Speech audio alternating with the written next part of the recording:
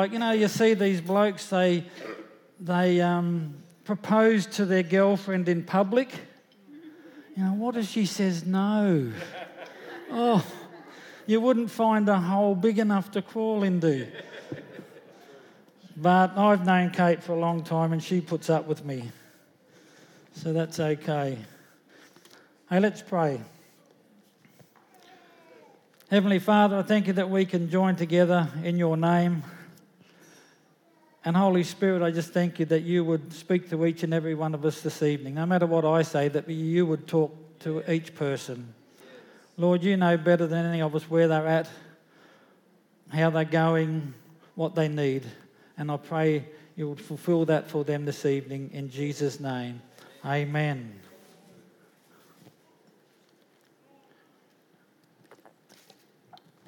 A couple of weeks ago I was praying, and I have prayed since. Just so we'll clarify that. And I was sort of going all right, but I was trying to, a bit out of sorts, I think. I'd had, who caught that terrible flu that went around, or I don't know whether it's still going. I copped a real bad dose of that, and it was taking me ages to get over it, and I sort of, and I just sort of, sometimes you just, Lord, can you just give me something? I don't care what, just, whatever, a little bit of a oomph. And as soon as I said that, I immediately felt in my spirit Psalm 43. And I guess I was kind of looking for a little bit of direction in a sense, but I wasn't real sure what sort of direction so I just needed something from God. And so Psalm 43, and I was sure, I know when it's God dropping it into my spirit and me not thinking, I sometimes can tell the difference. And I did this time. And it says, "Vindicate me, O God, and plead my cause against an ungodly nation. O deliver me from the deceitful and unjust man. For you are the God of my strength. Why do you cast me off? Why do I go mourning because of the oppression of the enemy? O send your light and your truth. Let them lead me. Let them bring me to your holy hill and to your tabernacle. Then I will go to the altar of God, to God my exceeding joy, and on the harp I will praise you, O God my God. Why are you cast down, O soul, and why are you disquieted within me? Hope in God, for I shall yet praise him, the help of my countenance and my God." Well, thank you, Jesus. Hey, come on. What the heck did that mean? Did I get the wrong memo? Did God send the wrong email to me, someone else? I'm thinking, huh? I mean, I know I'm not bright, but generally I sort of get it. No one else would get those sort of moments, would they? Oh, well, I like to be unique. So that happened to me. So I started reading it a couple of times a day, keeping in my New King James Version. And then I started to think, maybe I'll have a look in another version, see if we can shed a bit of light on it. Now, I know some people are staunch King James Versionists, and there is no other translation in the Word of God. They're all from the devil. If you're that, I'll cast that out of you shortly. Because if you're half a theologian, you'll know there's just as many things different in the King James as any other interpretation of the Bible.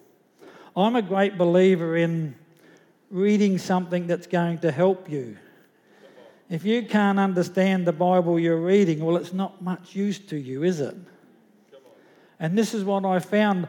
I'm going to read Psalm 43 again with a combination of two different versions. One is the Passion Translation. I've only discovered that recently, but I think it's been around for a while. And the Message Translation. So I've sort of mixed them a bit because I went to the Filipino service one time, and the guy that was preaching would preach in Tagalog, isn't it? I think Tagalog, which is the Filipino national language, and he'd speak in English. Oh, that's a bit weird. I mean, when I preach, I just do it in Australian. I don't jump all over the place, possibly because that's all I know. And so I talked to him after. I said, well, why do you go between the two? And he says, because sometimes what I want to say, I can say it better in Tagalog, and other times I can express it better in English. So they look at the two ways, and if they can put the message across better with the different language. So this is what I'm looking at here with the different translations. So this is what it says. God, clear my name, plead my case against the unjust charges of those ungodly workers of wickedness. Deliver me from those lying degenerates. I counted on you, God. Why did you walk out on me? Why am I pacing the floor, wringing my hands over these outrageous people? Give me your lantern and compass. Give me a map so I can find my way to the sacred mountain, to the place of your presence, to enter the place of worship, meet my exuberant God, sing my thanks with a harp, magnificent God, my God. Oh, I've gone cross-eyed. Then I will say to my soul, the Message Bible says, why are you down in the dumps, dear soul? Why are you crying the blues? Then it goes on, don't be discouraged, don't be disturbed, for I fully expect my Saviour God to break through for me. Then I'll have plenty of reasons to praise him all over again. Yes, living before his face is my saving grace. That made a bit more sense to me. Not completely. That last bit that I fully expect my Saviour God to break through for me. That made a bit of sense compared to the New King James Version. So I'm still thinking, I don't really have nasty people throwing mud at me, and well, not that I know of. Maybe you are. I mean, maybe there are some, but I haven't heard it yet. So that doesn't worry me. So I'm thinking about, what's that got to do with me? And it says in Hebrews 10, don't be obsessed with money, but live content with what you have, for you always have God's present, for hasn't he promised you, I will never leave you alone, never, and I will not loosen my grip on your life, so we can say with great confidence, I know the Lord is for me, and I will never be afraid of what people may do to me. And I thought, I know God's with me. So what's the go here? And so I had to keep sort of pondering about it and thinking about it, and an idea came to me. What about your negative thoughts? Okay, my negative thoughts. Revelation 12 says, now salvation and strength and the kingdom of our God and the power of his Christ have come. For the accuser of our brethren, who accused them before our God day and night, has been cast down. Yeah. The accuser is before God day and night talking bad about me and you. Yeah. Bringing accusations to God against us. So now the penny's starting to drop. These are the words that are coming against me. The accuser of the brethren, that's all of us. You see, it's the deceiver, targets the minds with lies to make you ignorant of God's will. You're too old. I read yesterday, Bill Clinton's 95 years old and he's still building homes for a charity that he started and doing umpteen dozens of other things that tired me out just looking at the list that he does. Andrew Evans, the older people would know Andrew Evans' name. He was the president of the AOG for many years. I read about his father when he was 90. He hopped on a plane in Adelaide and went to Katherine. He didn't know anybody and started a church. You're not too old. The other end of the spectrum, I'm too young. What a load of garbage.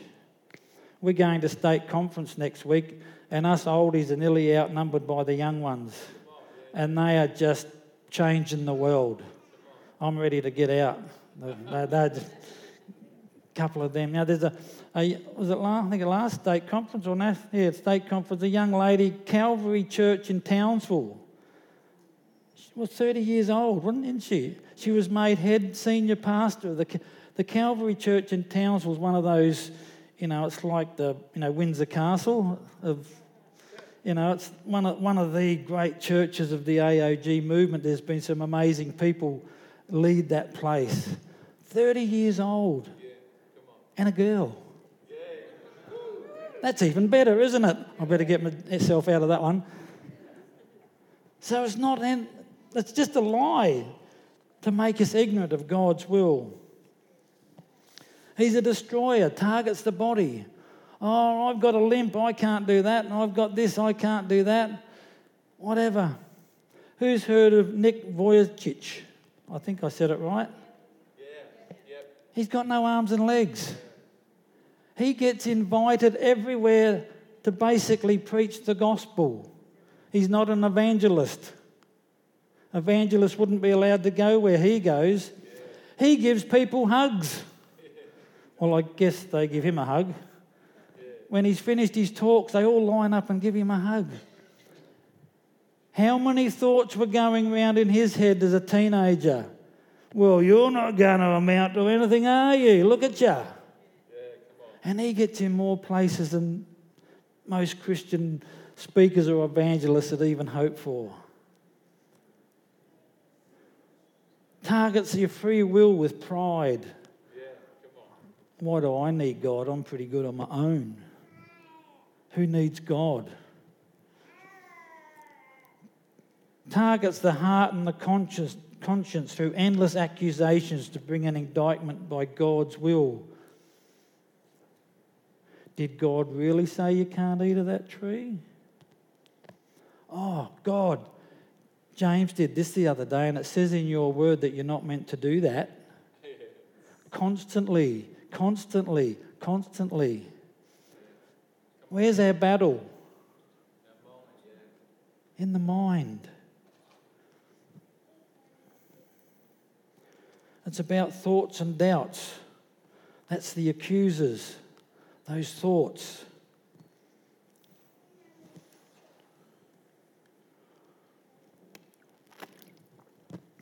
They're called ants. Automatic negative thoughts. Triggers of the mind.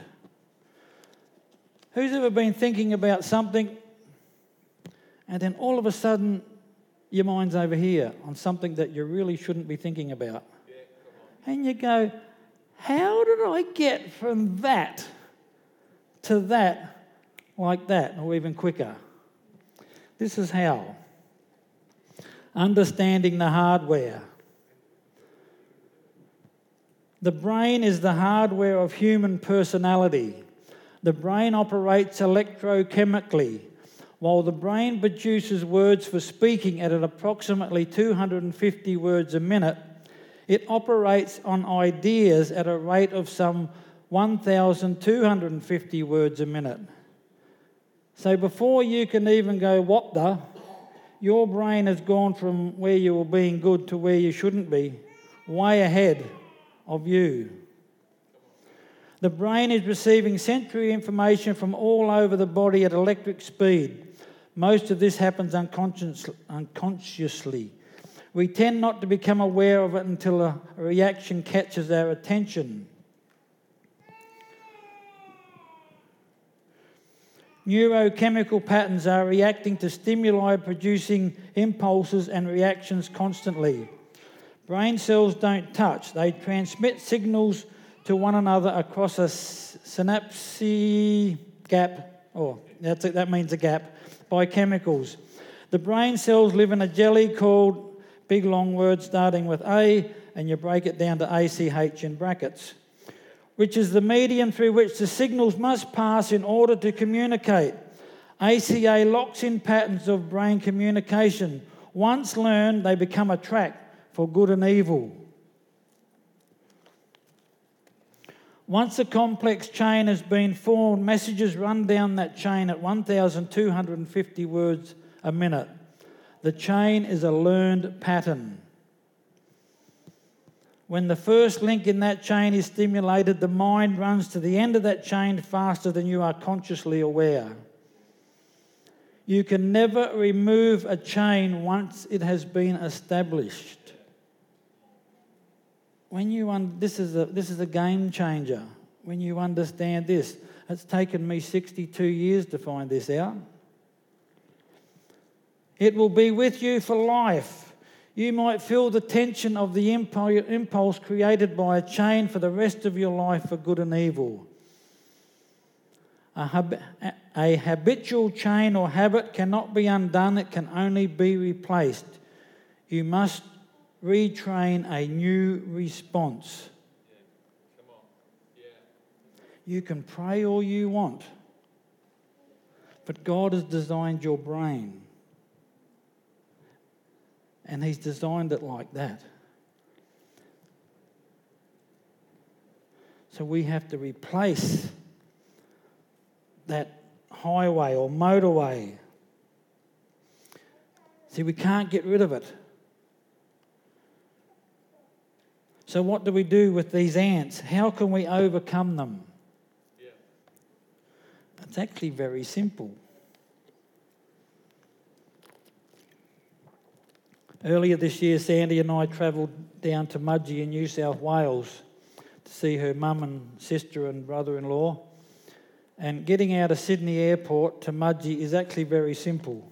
You turn left out of the airport, you go a few kilometres, you turn onto, I think it's the M5, you go through a tunnel under a whole heap of suburbs, come up, keep going for a while, then you swing north onto the M something else, you go so many kilometres up there, then you swing left onto another M, and Blue Mountains, Lithgow, bang, Mudgee, you're there.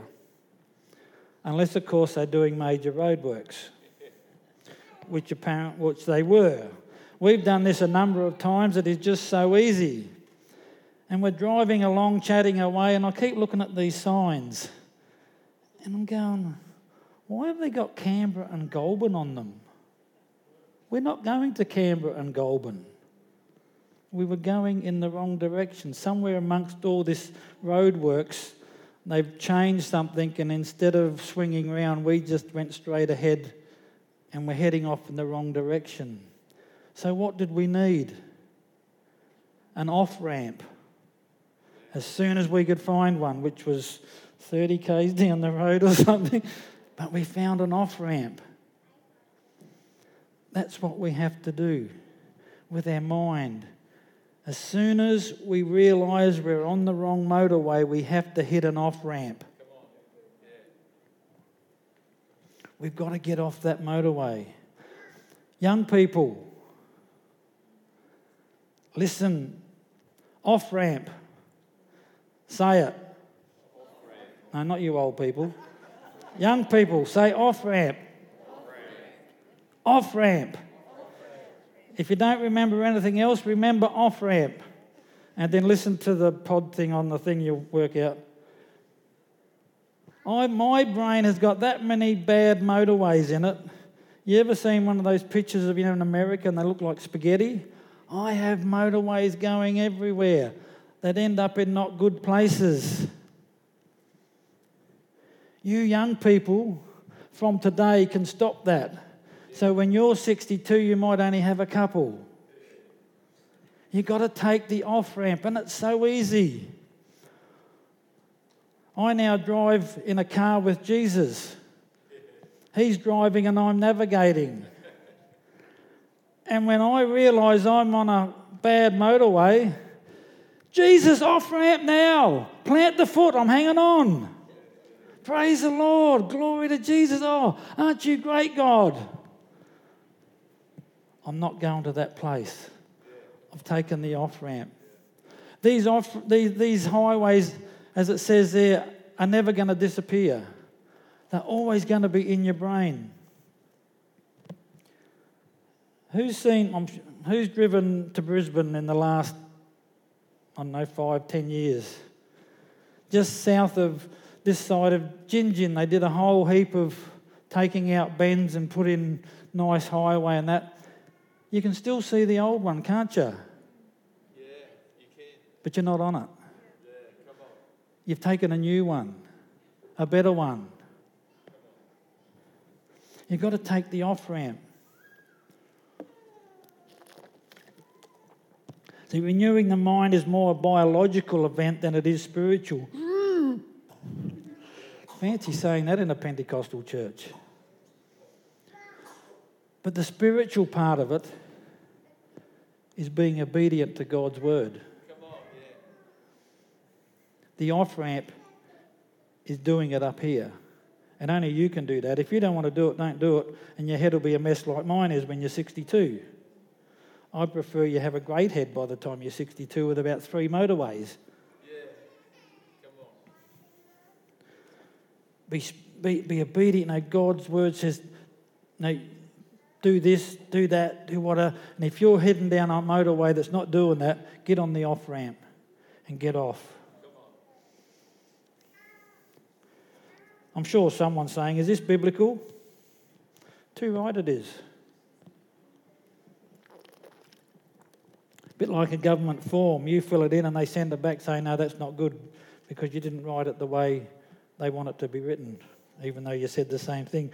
1 Corinthians 10:13 says, we all experience times of testing, which is normal for every human being. But God will be faithful to you. He will screen and filter the severity, nature and timing of every test or trial you face so that you can bear it. And each test is an opportunity to trust Him more. For along with every trial, God gives you an offer. God has provided for you a way of escape that will bring you out of it victoriously. My interpretation, off-ramp. What are you going to take? Off-ramp. Exit the motorway. Go to a good place. Philippians 4:8. Finally, brethren, whatever things are true, whatever things are noble, whatever things are just, whatever things are pure, whatever things are lovely, whatever things are of good report, if there is any virtue and if there is anything praiseworthy, meditate on these things. Heading down that motorway, take the off-ramp to Philippians 4:8. Take the off-ramp. We got that? Yeah. What are you going to do? Take the off-ramp. Psalm 43, 3-4 says, this is the causes of our problem. This is how we sort of fixed it. So we'll get on to give me your lantern and compass. Give me a map so I can find my way to the sacred mountain, to the place of your presence. Psalm 119, 105 says, truth's shining light guides me in my choices and decisions. The revelation of your word makes my pathway clear. What's it saying? It's all about God's word. The light of His word shining on us, showing us the correct way. Psalm 119, it's all about knowing and what God's word can do for us and just how great it is and how we need to be into it. Shining the light, showing us the way of our life. From there it goes to, so I can find my way to the sacred mountain, to the place of your presence, to enter the place of worship, meet my exuberant God, sing my thanks with a harp, magnificent God, my God. That's where God's word is leading us to. That's what the psalmist is saying as we get into allow God's light to come into our life. We will want to go to that place, guiding us to a place of worship. When trouble comes, we may go to God in worship, in song and in praise. But I can't sing. Who cares? That's why we have loud music, so I can sing. But it shouldn't matter. I've been in churches where they've just had a guitar or just had a piano, and you sometimes think they're all singing a different song.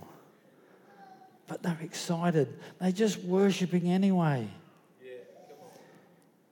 You know, I was in a Bible study group, I suppose you'd call it, a group anyway, and we had a guy, I think his name was Roy, and we'd sing, you know, sort of typical thing, you'd sing 4 or 5, was chorus, remember choruses? Yeah, we used to sing choruses then.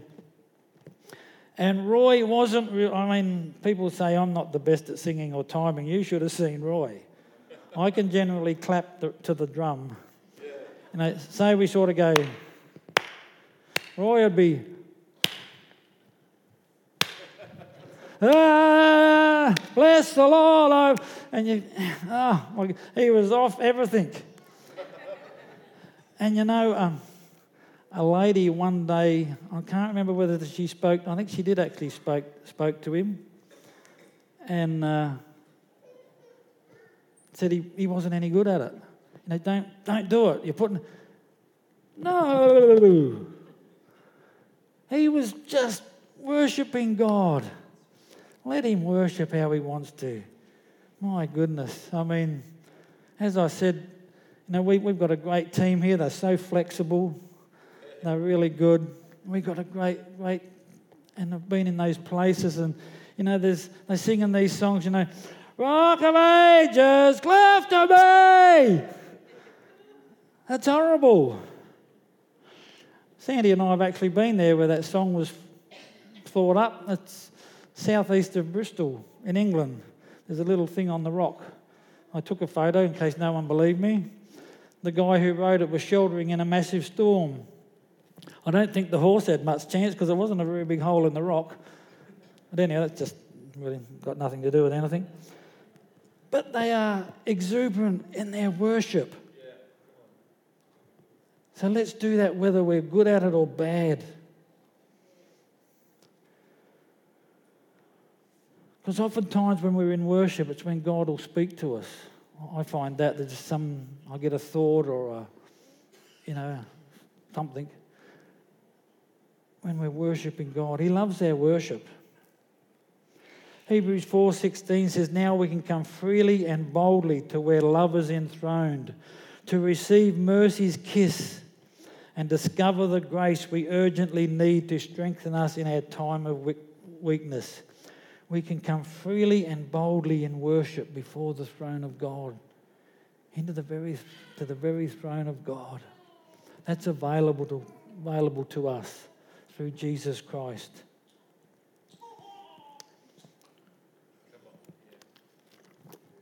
Actually, could I have the flexible music team up, please?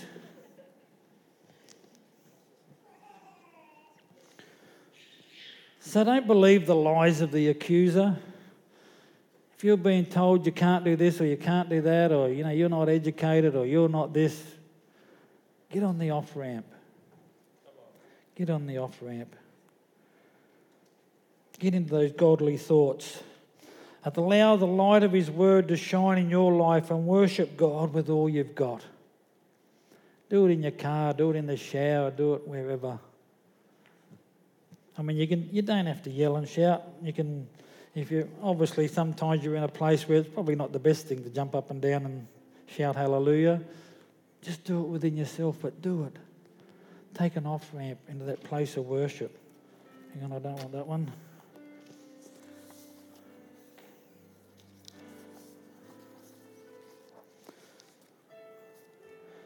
The song we were going to sing was that Victory is Yours, which we have sung tonight.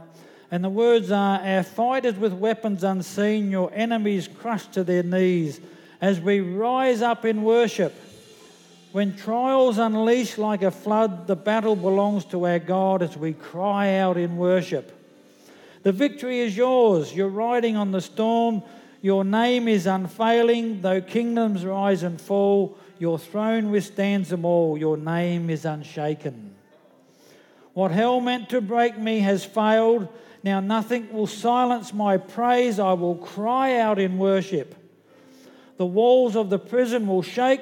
The chain-breaking King will rise to save as we cry out in worship.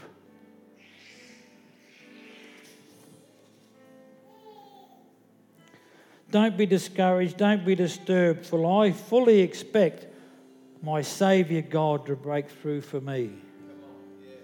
The reason I wanted to change when we sang this song we're going to sing, this is kind of what I'm doing here, telling us what to do, whereas this song is doing it.